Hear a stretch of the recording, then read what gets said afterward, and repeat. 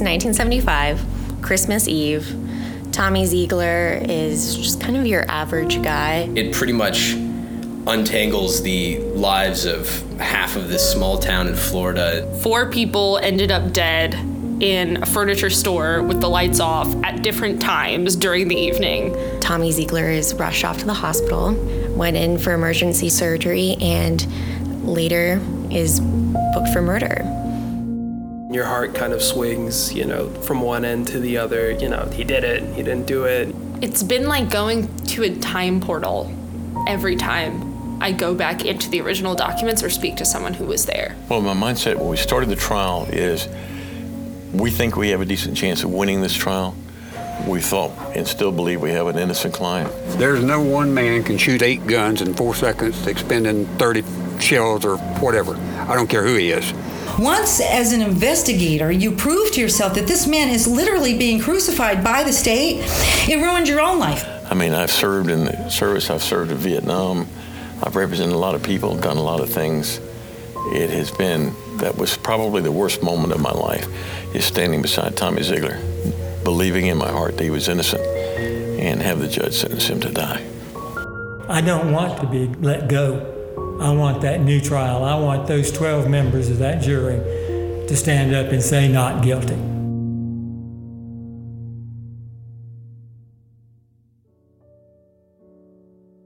The first group of students, Miranda, Fariba, Morgan, and Rosalie, returned from Florida, where they spoke with people connected to the case, obtained critical documents, and amassed more questions than answers. What did you get from the trip that either will help advance our understanding of the case or the investigation, or what questions did it leave you with, or did it help you understand sort of what happened in a different way? And is there anything in particular we could follow up on? I mean, Davids is a good example of that. Brian Davids is the son of one of Tommy Ziegler's lawyers at trial. He has kept all of his father's case files, trial notes, and correspondence with Ziegler. But what else did you kind of draw from? I mean, you were the eyes and ears for several days down in the Orlando area. So what else did you glean from all that? I just felt in general that instead of feeling like I have more clarity after this trip, I just have like more questions. Like what? Like what kind of questions? Just the more I think,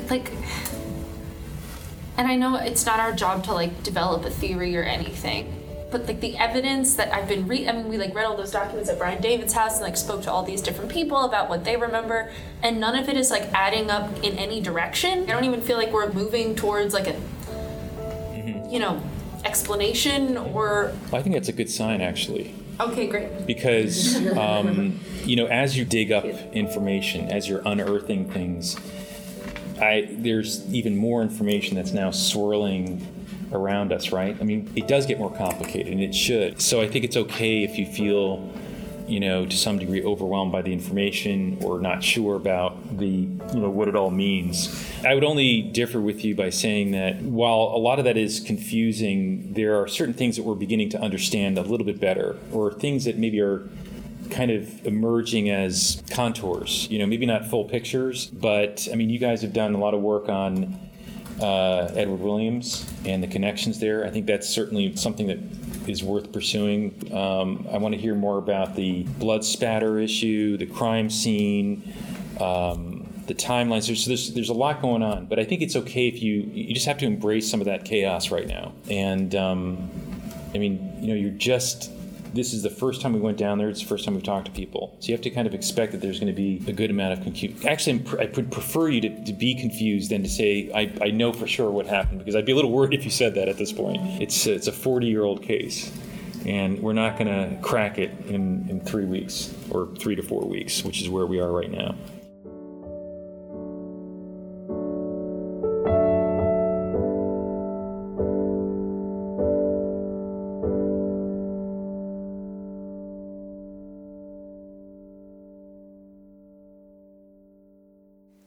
Just 2 days later, the second group of students board a plane and...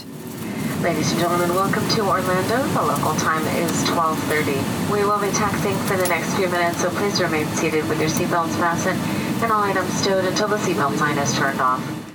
After a 3-hour delay, a reservation at a closed rental car company, and 4 hours of much-needed sleep, Raphael, Jackie, Hannah, and myself head over to the Winter Garden Heritage Museum.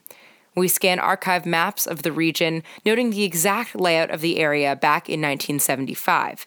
And a couple of hours later, we're on our way to meet Tommy Ziegler himself. The 2 guards that walked us in, I think, were also like, "What are you doing here?"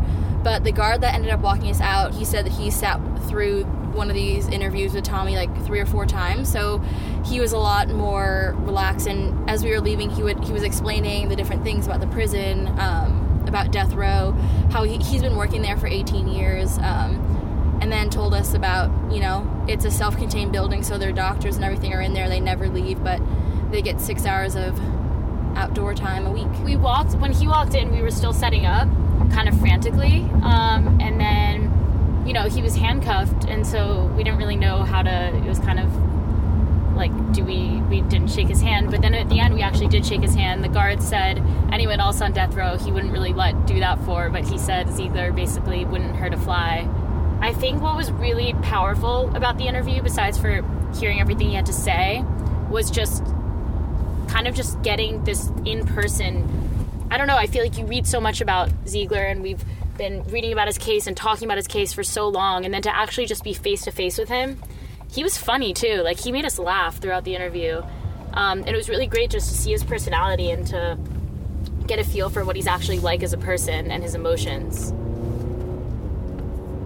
The interview was like at least an hour and a half, if not 2 hours. It went on, they let us go for a while, and we'd started a little bit early.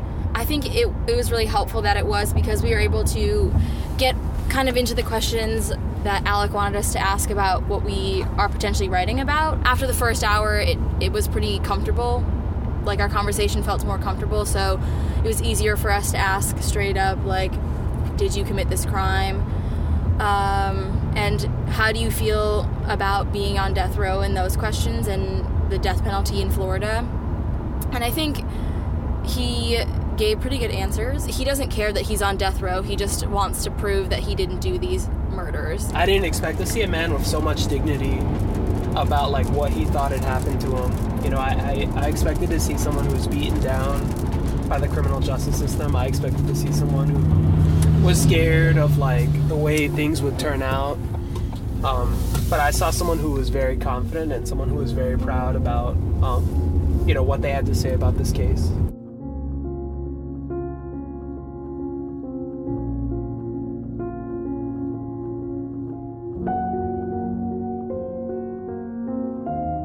A life sentence is nothing in the world but a slow death sentence.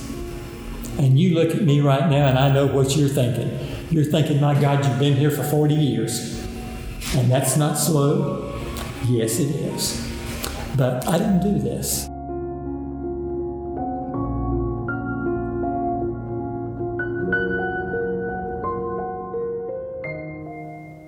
The next day, we met with Lynn Marie Carty, a private investigator who has devoted the past 5 years of her life to investigating the Ziegler case. She shares her greatest findings with us, explaining exactly how she came to be such a staunch supporter of Tommy Ziegler's innocence, and why she, like so many others, has kept up with this case after so many years. I know that professionally people are trained as investigators and law enforcement officers not to get emotionally involved in the case. Well, your average person, if you stopped 100 people on the street and said, could a man really be in a prison, in a jail, in a cage for 40 years with all of these appeals and he's innocent? If you ask the average person within the past 10 years, before it's become more common knowledge lately, they would all say, oh, he's guilty, guilty, guilty, guilty. Once, as an investigator, you prove to yourself that this man is literally being crucified by the state, it ruined your own life. And you say, who can I look up to? Who is the boss over this? Who cares over this? Who is the one that can make this right? I have to find that person today. I've spent the last 5 years trying to find that person. And that person doesn't exist in the state of Florida. Her sentiments echo that of Ziegler's defense team, who have submitted numerous appeals over the past 40 years. His latest post-conviction challenge involves a request for DNA testing. And this is what just is the most heartbreak. I'm embarrassed and ashamed that I live in the Sunshine State where they care about the tourists and they care about the flowers and they care about all the revenue and how beautiful it is here. This is something that I never knew either. I never knew that an injustice like this could exist. It has ruined every day. I can't go through one day without thinking about poor Tommy, and until it's made right, I have to keep fighting. Cardi and Tommy Ziegler's defense team continue to fight to clear his name. Here at the Medill Justice Project, students continue their search for the truth, for an understanding of the Ziegler case, of Winter Garden on Christmas Eve, 1975.